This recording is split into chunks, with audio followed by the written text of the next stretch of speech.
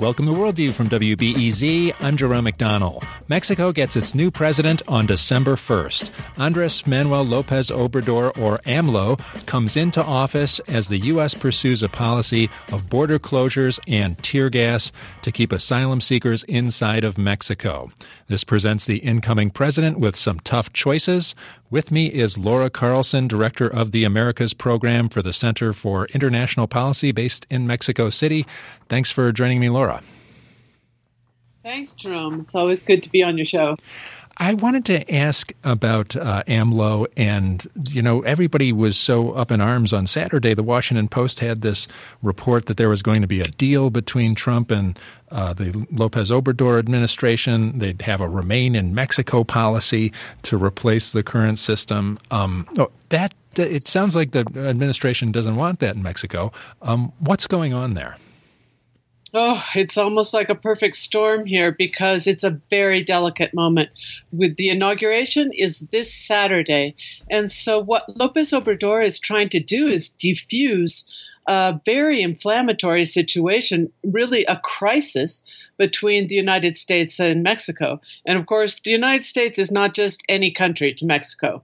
We're talking about a country that is responsible for 80% of Mexican foreign trade and has a tremendous amount of leverage. Just to give you an idea how much damage the United States can do to Mexico, the fact that Trump tweeted that he was considering permanently closing the border caused a stock market crash yesterday in Mexico, and the peso immediately fell. So suddenly the reserves, the actual financing of the country suffered this tremendous blow because of a 5-word tweet of President Donald Trump.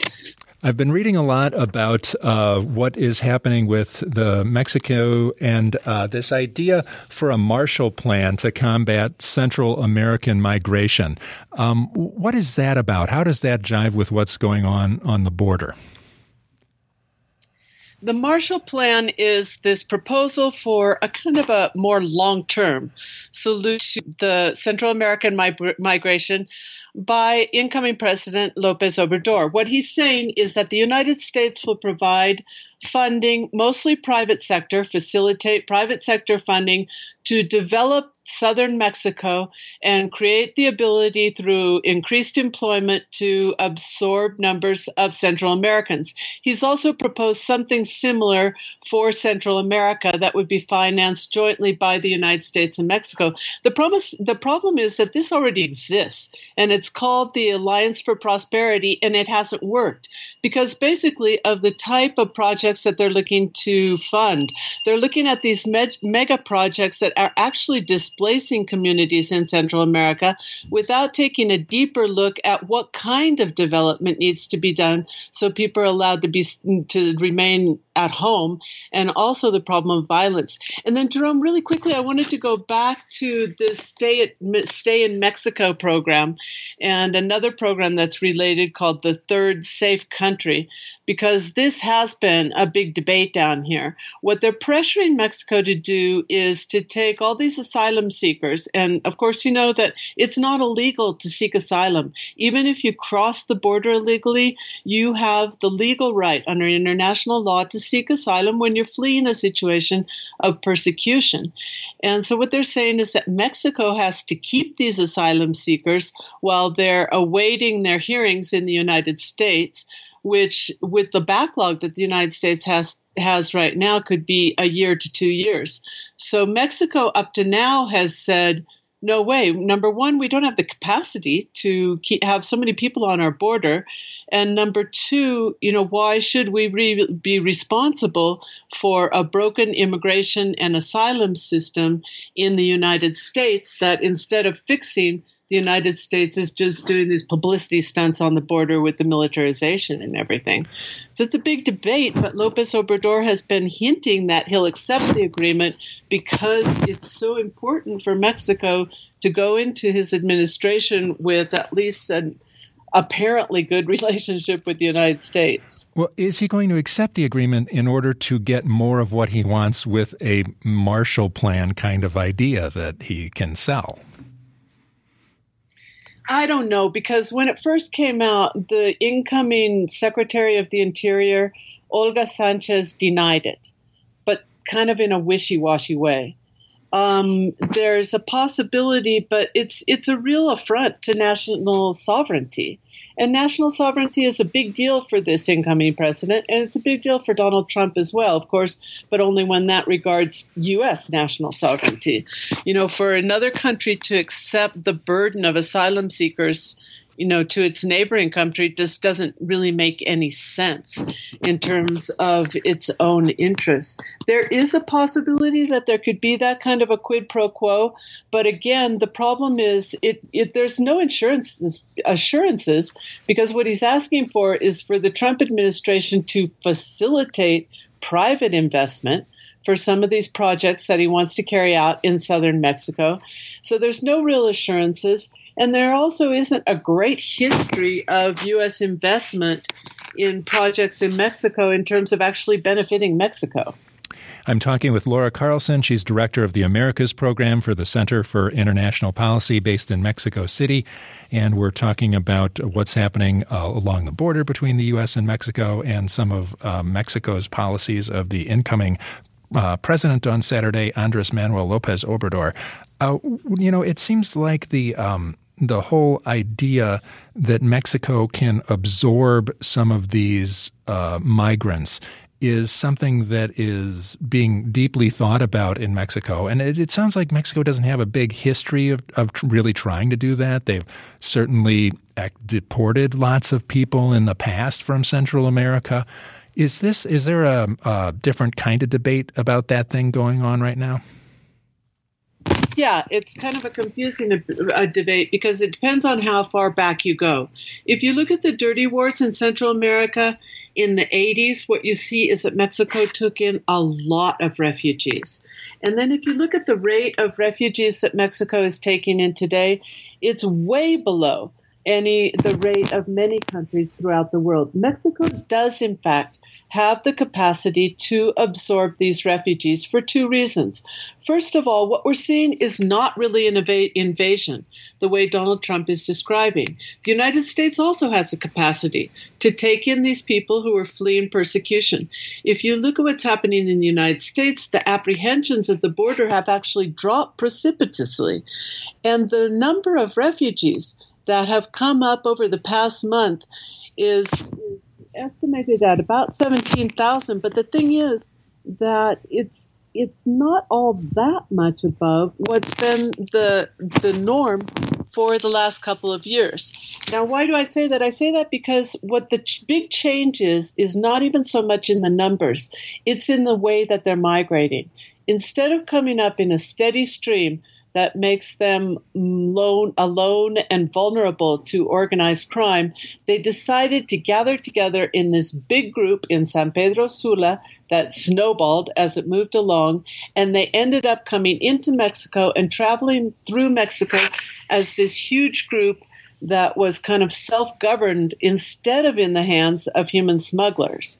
This is really the big change, and it's because it's become so dangerous to migrate in Mexico with the degree of organized crime and violence that exists here in Mexico. So we've got two problems. We've got this change in the form of migration rather than in the numbers themselves, and we've got this problem that the situation turned so dangerous in Mexico that they created these huge groups, and then they fed into this image created by a white supremacist government and agenda in the United States of an invasion or a huge...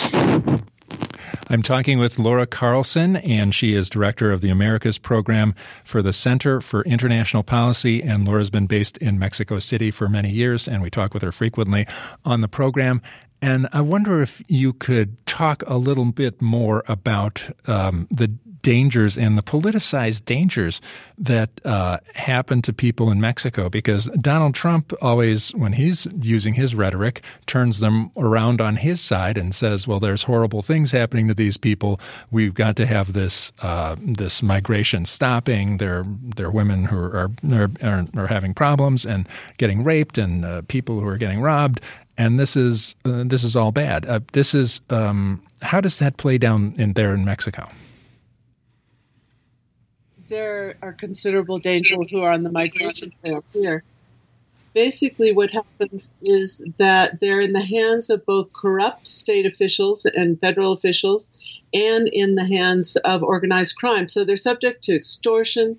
There's an estimate by Amnesty International that some 60% of women are raped along the way. There are beatings and there are even assassinations, as well as the dangers of riding the trains and just being on the trails and having to migrate through remote areas since the militarization of Mexico's southern border. What Donald Trump does not factor into this equation is what they're running from. The situations in Central America, and particularly Honduras, where most of these migrants are from, are so bad now that these people just feel like they can do nothing but leave, even though they know the dangers that they'll confront traveling through Mexico, and also kind of the slimness of their possibilities of actually making it to family, in most cases, in the United States. They're coming from situations where gangs can be saying, you know, if your son doesn't join the gang, we're going to kill the entire family tomorrow. They're coming from situations of immediate death threats and of constant violence, as well as a political crisis in Honduras since the fraudulent election of Juan Orlando Hernandez a year ago today. So they have no place to go. And the only thing they can do is hold on to this dream of getting someplace where they can raise their families in peace. I know that while the group of migrants traveled across Mexico, you had a chance to meet with them in Mexico City. You were talking with people who have plans to work with them in the state of Chiapas. What was that like?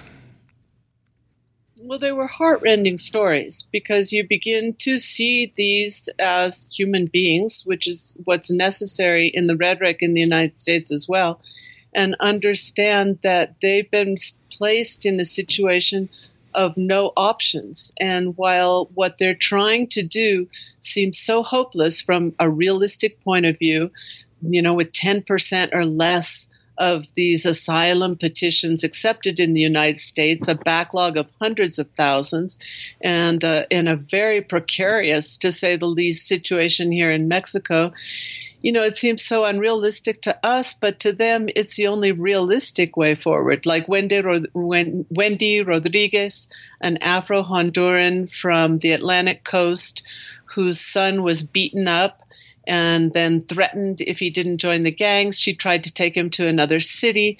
They followed him there, and he was in the same situation, and finally she had to leave. Or Walter Cuello, who was a taxi driver in Tegucigalpa and was being extorted by 4 different gangs so that at the end of the work week, he had no money left. Wow. I guess there's been so much emphasis on what happened at the border in San Diego with people using tear gas. And I understand Mexico is calling for a thorough investigation of this. And how does that play into all negotiating a policy with the United States? Well, at least it keeps present the idea that any kind of a policy has to place human rights first.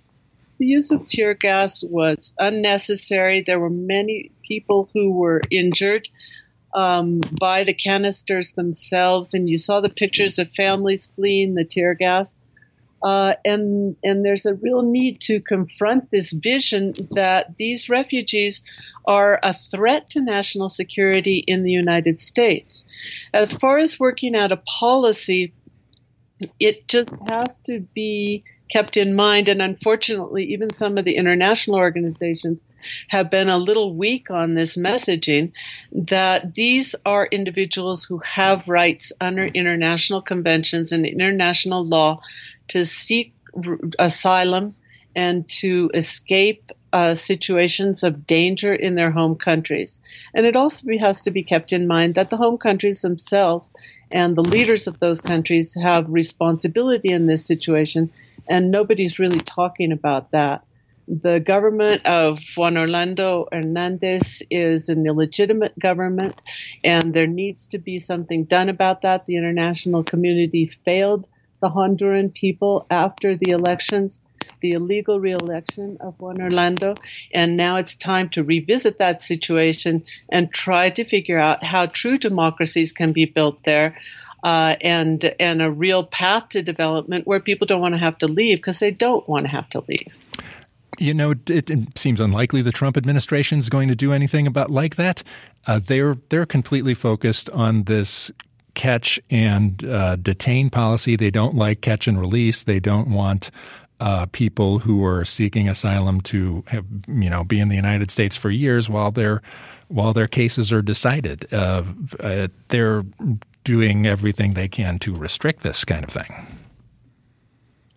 Yeah, Jerome, at the beginning when we saw that the fact that these people were migrating in a large group and they arrived at the Mexican border was becoming a wedge issue in the U.S. midterms, it was clear that this story was not going to end well. This whole change in migratory patterns has fed straight into the white supremacist agenda of the Trump administration. It's now causing a rise in racism and xenophobia here in Mexico as well, although the general attitude, and this has to be said, of Mexican people along the migrant caravan route has been one of solidarity. But we are seeing the other reaction, particularly since they got to Tijuana, with a conservative mayor making very xenophobic statements there. So Donald Trump is going to continue to use this. Now what we've seen is the midterms are over, and he's using it to try to force Congress to fund the wall, saying that they're going to try to flood into the United States. And it's always these very dehumanizing images of who these refugee families are. Laura Carlson is director of the Americas Program for the Center for International Policy based in Mexico City. Thanks a lot for joining us and talking about the policy choices facing Mexico's new president. Coming up after the break, I'll talk with Stephen Walt, and we'll discuss how the American foreign policy elites have failed us. I'm Jerome McDonnell. You're listening to Worldview on WBEZ.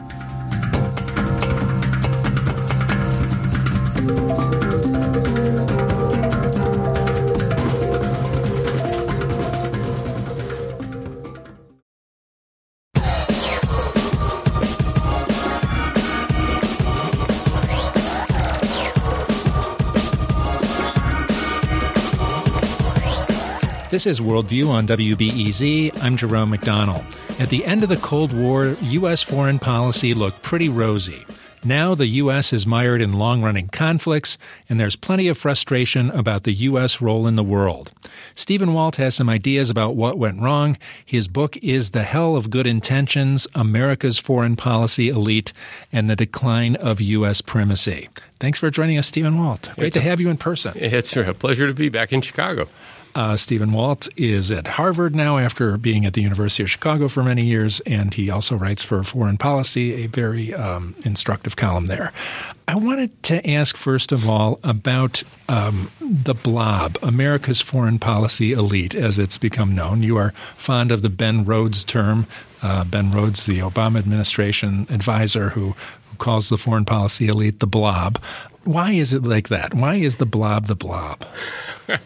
Well, I think it tells you a lot about politics in many democracies, but certainly in American democracy. By the foreign policy elite, what Ben Rhodes probably tactlessly called the blob, a rather amorphous but identifiable set of people. These are the people who do foreign policy for a living, who do it as an active part of their daily professional lives.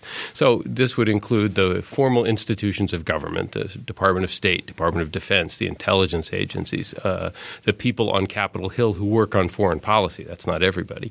Certainly you would add the think tank world in Washington, and I think that's what Rhodes was referring to. So people at places like the Council on Foreign Relations, the Carnegie Endowment, the Brookings Institution, and many, many, many other smaller organizations. There's a whole series of lobbies, often connected to think tanks, working on arms control or human rights or a particular part of the world or various things like that. And finally, I would add in media, those parts of the media that work on foreign affairs, columnists, pundits, reporters. And finally, people like me, academics who work on foreign policy for a living, who teach people who go into government, sometimes serve in government themselves. Well, what is wrong with the blob? Because you're very harsh about it. You call it today's foreign policy elite is a dysfunctional cast of privileged insiders who are frequently disdainful of alternative perspectives and insulated both professionally and personally from the consequences of the policies they promote. That's basically right. So it's an interesting community in a couple of senses. First of all, there are no membership requirements. You don't have to pass the bar exam. You don't have to take a medical board certification to practice foreign policy. There's no actually required degree. It sometimes helps, but it's not required. What you have to do is convince other people, preferably senior people, in the establishment that you're smart, loyal, energetic, you've got something to contribute. The second thing about this world is it's a community. These are groups and organizations where everybody knows everybody else. And the higher you get, the more you tend to know everybody, and you serve on the same commissions, and you're part of the same elite networks. And that means that your reputation really becomes all important. To rise and to remain within the establishment, you have to conform to a certain set of consensus views, and if you stray outside those consensus views, you're likely to be marginalized. People will start to wonder if you're maybe unsound or unreliable or whatever. What this means is that within the blob, there's an awful lot of things that don't get said, a lot of issues that don't get debated, and in particular, the idea that the United States has to exert constant global leadership, that we really have to be running the show and very importantly, constantly promoting American values around the world is perhaps the most powerful part of that elite consensus. I want to just make one final point. It's not that people in the establishment agree on absolutely everything. They disagree on whether or not to get involved in Syria. They disagreed about the Iran deal, for example. But the general consensus behind using American power in almost every corner of the world to actively promote American values and the need for constant American global leadership, I think, is an article of faith amongst almost everyone, not everyone, but almost everyone in that group. Isn't that supposition basically something the U.S. Inherited there at the end of the Cold War? We were supposed to go out there and remake the world like us so that we would have a peaceful world, a world where commerce would be good, where people could be represented in their governments. This was the good intention there. Yeah, there's no question about this. At the end of the Cold War, the United States did, in fact, have a choice, right? It could have given itself a high five, taken a victory lap, and said, we no longer need to have American forces stationed on every continent. We no longer need to be actively promoting American values everywhere. We can start devolving responsibility in certain areas, particularly to other democracies and to our close allies. Because after all, we were in great shape, so there was kind of no need to go off and do more. Instead, beginning with the Clinton administration, we decided to adopt a strategy that I and some others have called liberal hegemony. Liberal, not in the sense of being left-wing, but in the sense of promoting classical liberal values, markets, democracy, human rights, rule of law. It's hegemony because this is all going to get done with American power. The United States is going to lead this process. As Madeleine Albright, former Secretary of State, famously put it, we are the indispensable power that sees farther than others do. And beginning in the 1990s, but really continuing all the way through the Obama administration, that has been the default grand strategy that the United States has followed, using its power to try and remake the world in America's image. I guess the problem with that strategy is, when are you done? Because you might never be done. You're never really going to get the whole world to be remade in your image. That's a tough road to hoe. Yeah, and we're not likely even to get close. There are several dilemmas here. First of all, just note that this idea is a very revisionist strategy. It's not about protecting America and maybe working to shape events in a couple of key areas because they're strategically important. This is basically about saying that we want to shape local politics everywhere it's not a democracy, everywhere it's not pretty much like us, and we want to bring all these countries into a set of institutions that we've made and designed. Well, first of all, non-democracies China, for example, Russia, Iran, Syria are going to feel threatened by this, and they can come up with ways to try and thwart us, make our lives difficult, as indeed they have. Second, as I think we've learned now time and time again, you can overthrow a dictatorship, but then the question is, what do you do afterwards? And I think it's been shown in Iraq and in Libya and in Afghanistan and in Yemen and in lots of other places that we're not very good at this kind of massive social engineering, that in fact what you get is a failed state or a costly occupation, not a thriving democracy. And finally, doing this all over the world creates a sort of a global structure, which people sometimes like to refer to as a liberal order, that's very dependent on the United States doing the right thing all over the world all the time. And I guess I would argue that we're not that wise. We're not going to be able to manage global politics. And the last 25 years has shown, in fact, that we do a pretty bad job. I'm talking with Stephen Walt about his book, The Hell of Good Intentions, America's Foreign Policy Elite and the Decline of U.S. Primacy. How did all these guys get it so wrong, this foreign policy elite? Why did they have this aggressive global stance that, was just really hard to back up? Well, I think there's several reasons for it. First of all, the 1990s, when you think about it, were a period of great optimism, and people really did think that the wind was at our back, that everything was going our way. Not surprisingly, relations with Russia and China in the 90s were actually pretty good. Democracy was spreading in Eastern Europe and in Latin America. Markets were expanding around the world. Iraq was being disarmed by UN inspectors. Iran had 0 nuclear centrifuges back in the 90s. And remember, the Oslo process comes along, and we all think peace is going to break out in the Middle East. So it's understandable that people, really thought this was going to be easy to do, that history really was moving in our direction.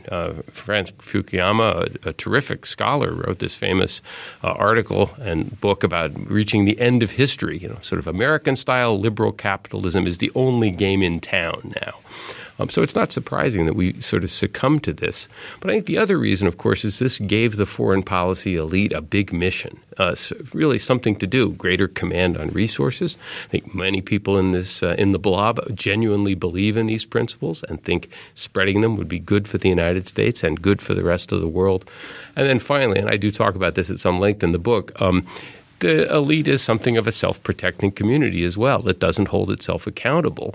So even when some of these projects failed or backfired or had negative unintended consequences, the people who came up with them were not replaced, and the ideas that they used to justify them were never questioned. Let's talk about accountability in the blob. You cite in the book a document that you signed, you and 32 other scholars right before the Iraq War, and said, this is not in the national interest. We are prominent people. We are thinkers. We encourage you not to do this Iraq War thing. And you mentioned that none of these guys have gone on to work in government. None of the 32 of you have ever gone on to work in government or anything. And that's right. And I think with one partial exception, none of us even advised a presidential campaign. And moreover, although many of the people on that list are in prominent academic positions, are actively part of the public debate on foreign affairs, it's not like they've been sealed away in a bunker someplace or anything like that. It is striking that none of them have been invited to come to Washington, asked to advise a presidential candidate, things like that. The people who came up with the crazy idea of invading Iraq have continued to remain in prominent positions in Washington, in prominent positions inside the blob, served in the Bush administration, didn't do particularly well there in many cases, but one of them, John Bolton, is now our national security advisor. So I use this and a number of other examples as evidence that as long as you stay inside the consensus and don't question, sort of where the country is headed, you can continue to thrive and prosper, even if most of the policies you recommend blow up. On the contrary, if you stray outside that consensus, it's going to be harder to get a hearing, and you're not likely to thrive in that world. Well, is it strange that people can't seem to hold the government accountable for these things, that these people, their appointments? The head of the CIA is somebody who was involved in the torture scandal. You would think that would be unacceptable, but these things just continually go on right in front of people, and they seem to have no leverage to do something. Yeah, I think that's partly because, again, even now, most Americans do not put foreign policy front and center most of the time. It takes a real disaster to get most Americans to focus. There's local issues that they tend to focus much more on. Secondly, government institutions have something of an asymmetry of information. It's not a complete monopoly, but lots of things remain secret. We still don't know, for example, exactly what the CIA did. The Senate investigation into torture by the CIA has never been made public. So it's hard to hold the current director of the CIA accountable when we don't actually know, as a matter of public record, what was done. And I think for both of those reasons, a certain amount of public indifference and the elite's ability to control information and control what people think, and to continue to praise and exonerate each other regardless of how things go, that allows the same people to sort of keep doing the same jobs over and over, even when they're not doing them particularly well. I'm talking with Stephen Walt about his book, The Hell of Good Intentions, America's Foreign Policy Elite and the Decline of U.S. Primacy. We'll be back with more after the break. I'm Jerome McDonnell, and you're listening to Worldview on WBEZ.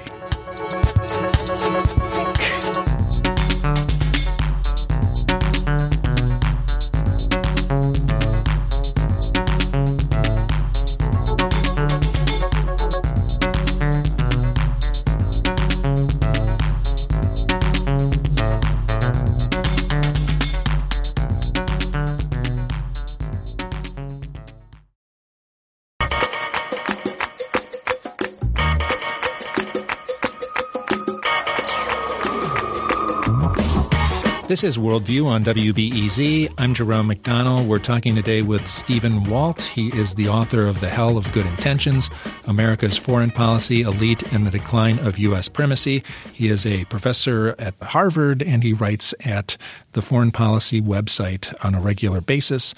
Well, we were talking before the break about what went wrong. And in the book, you've got some ideas about what to do about it and what kind of foreign policy we should have. And you suggest something called offshore balancing. What is that? It's an alternative grand strategy. I would argue it's basically the strategy that the United States followed for much of the 20th century, including the Cold War. Offshore, it's a realist strategy. It focuses primarily on the balance of power in the world, and it argues that, first, the United States is incredibly secure. Powerful military, diverse economy. We are separated from the other major power centers by two enormous oceans, no powerful enemies nearby. In that sense, the United States, in geopolitical terms, is in great shape. As a result, the only thing that can really threaten the United States, apart from things like climate change, but in terms of foreign policy, the only thing that could threaten the United States is the emergence of a genuine peer competitor, a country as big and as powerful as we are, particularly if that country dominated its region the same way we dominate the Western Hemisphere, where we have no enemies. That's what allows us to wander all over the world, getting into trouble in places like Afghanistan or the Middle East or elsewhere. Well, if another country was in a similar position where they didn't have to worry about protecting their own territory, they would be free to project power around the world like we do, possibly into the Western Hemisphere and completely altering America's position. So the United States entered World War I to keep Germany from dominating Europe. It entered World War II to keep Germany and Japan from dominating their regions. And it fought the Cold War to keep the Soviet Union from dominating Europe or Asia. That's what offshore balancing is. We stay out if there's no threat to the balance of power. But if there is a threat, then the United States sometimes has to get involved. If you apply that to the current situation, it means the United States should be focusing primarily on balancing China in Asia, because that's the only potential peer competitor on the horizon. It means we can do much less in Europe, and we should be staying out of the Middle East. Now, in theory, this would save the United States some money. And you talk about the other things we can and should be doing with our money. Quite obviously, there are needs in the United States. How much would you cut the defense budget? Would you cut it in half? Do you think you got half in you? I think you could probably cut it, say, 40%. I mean, this is not an isolationist strategy, and the United States will have to focus more attention on balancing China and Asia, assuming China continues to grow. That's going to require naval and air power that we can project into Asia if necessary.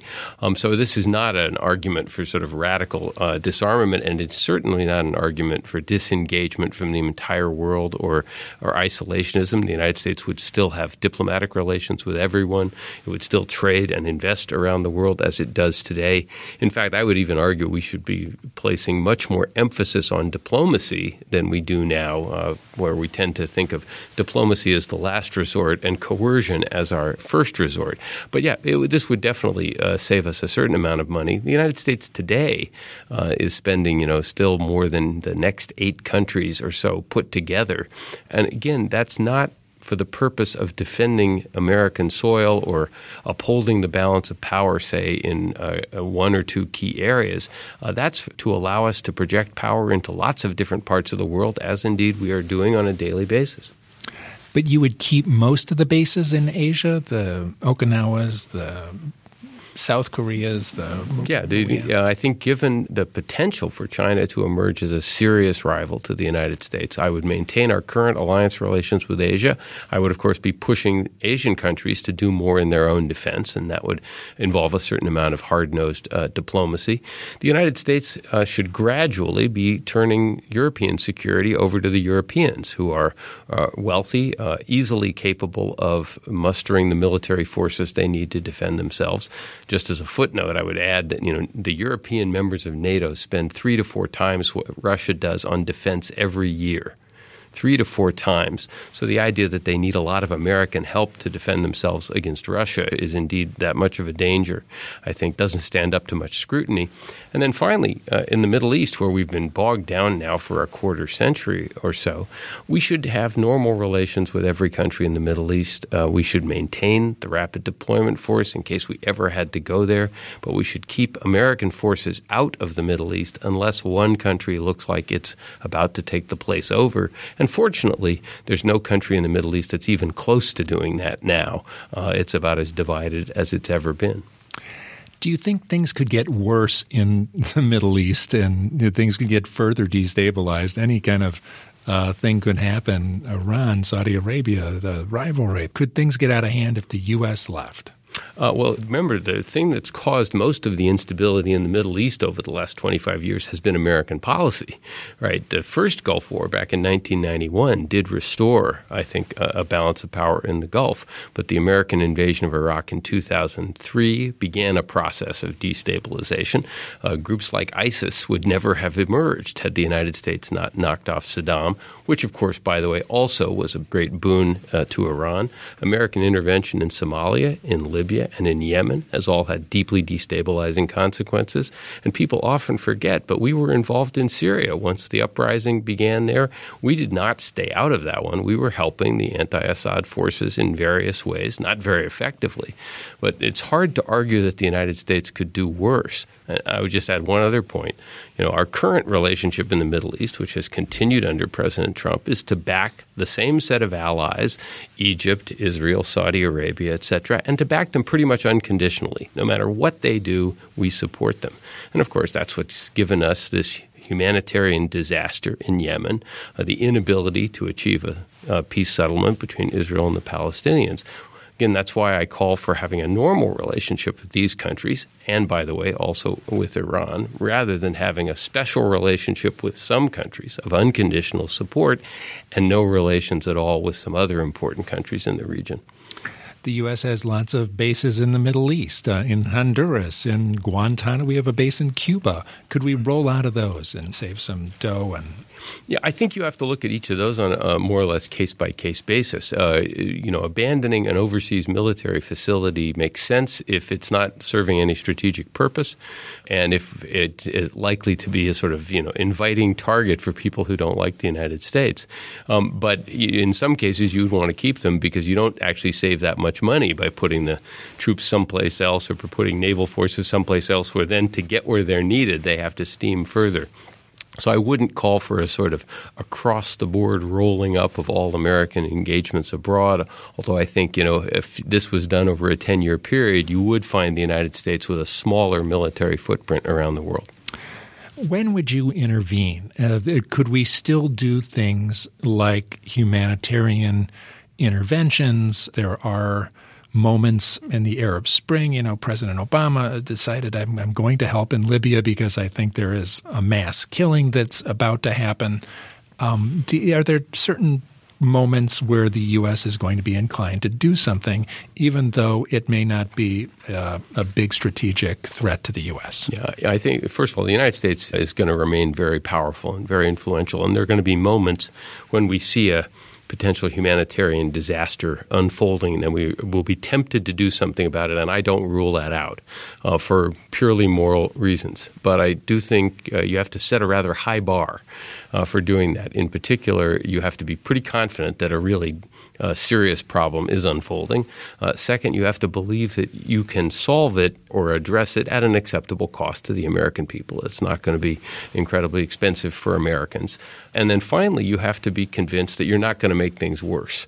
Right? And I think rightly or wrongly, for example, President Obama chose not to get more deeply involved in Syria, which is admittedly a humanitarian disaster of really wrenching proportions, because he believed that deeper American involvement, say, to overthrow the Assad regime was actually going to make things worse, much as our decision to intervene in Libya ultimately created a failed state. And as bad and as awful as Muammar Gaddafi was, what followed him was no improvement in a variety of different ways.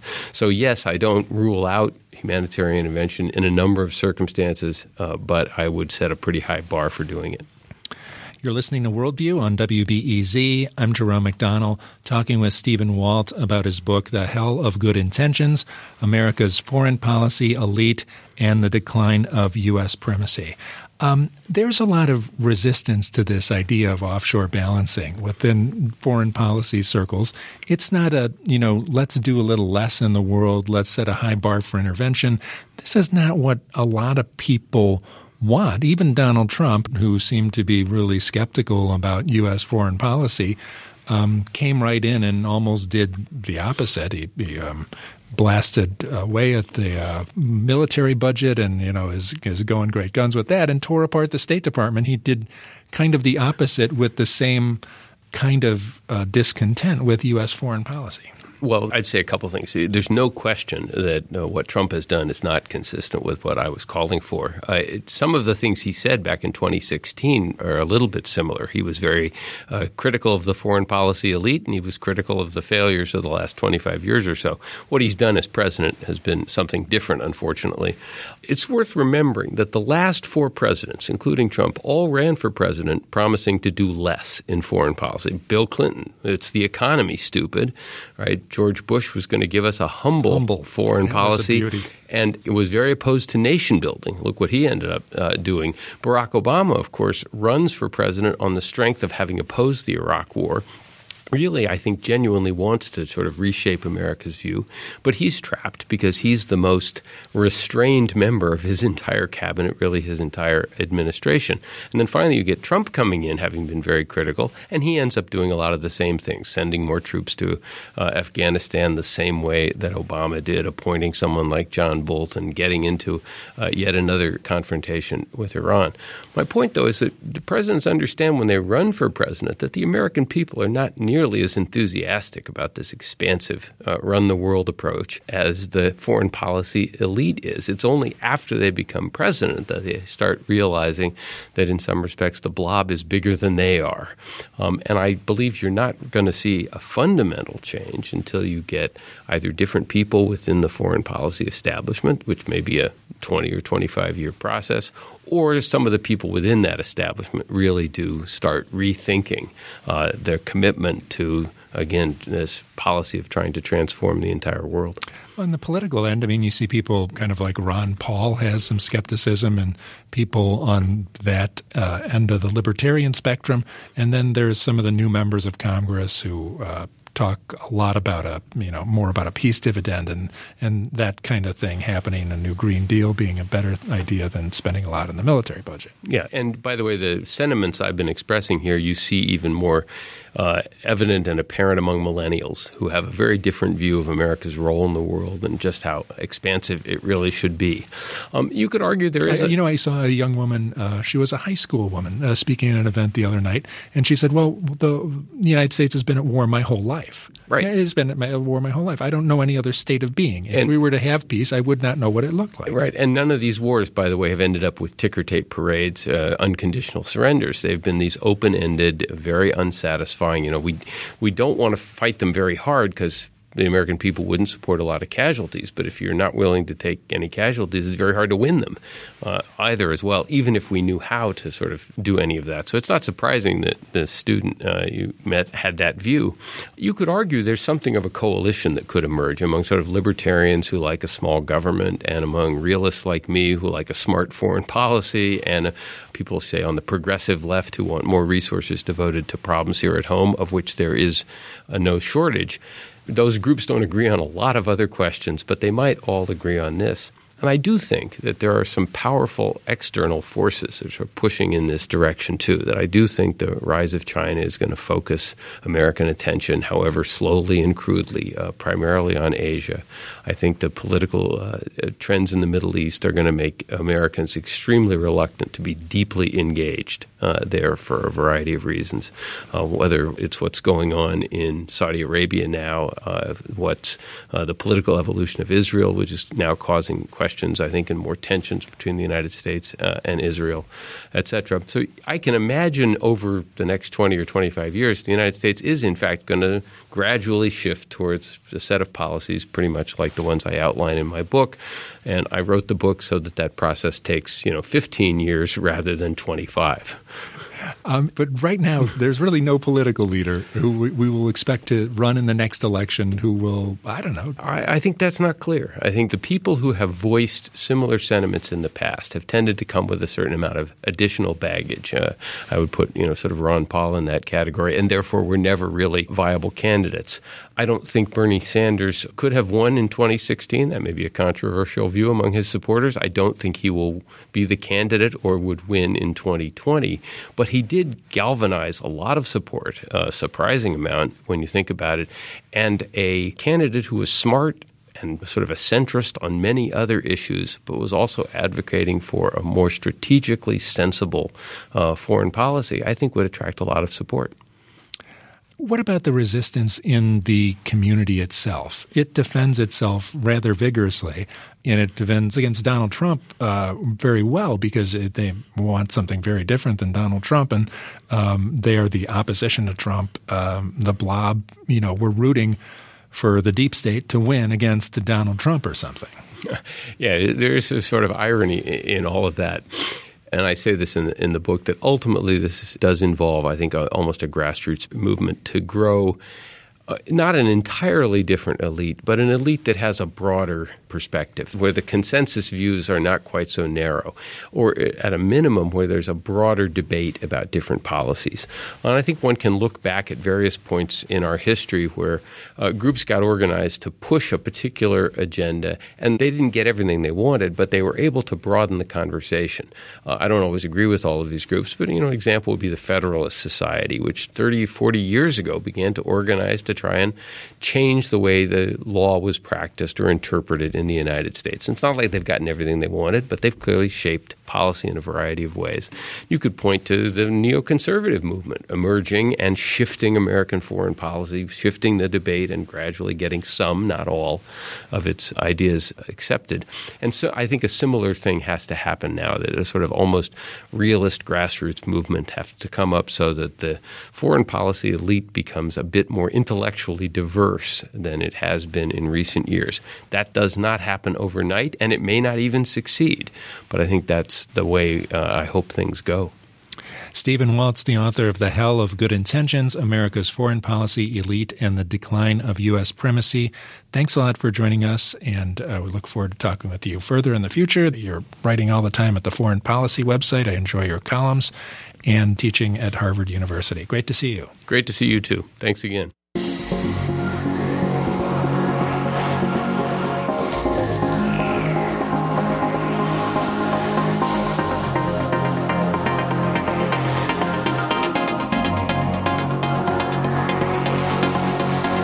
The U.S. currently detains around 14,000 undocumented children.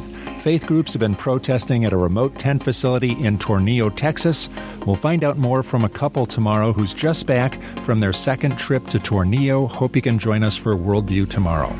Worldview is produced by Steve Bynum and Julian Haida. Thanks to Viviana Garcia Blanco for production assistance. Thanks to Mike Gilmore for engineering. I'm Jerome McDonnell. You've been listening to Worldview from WBEZ.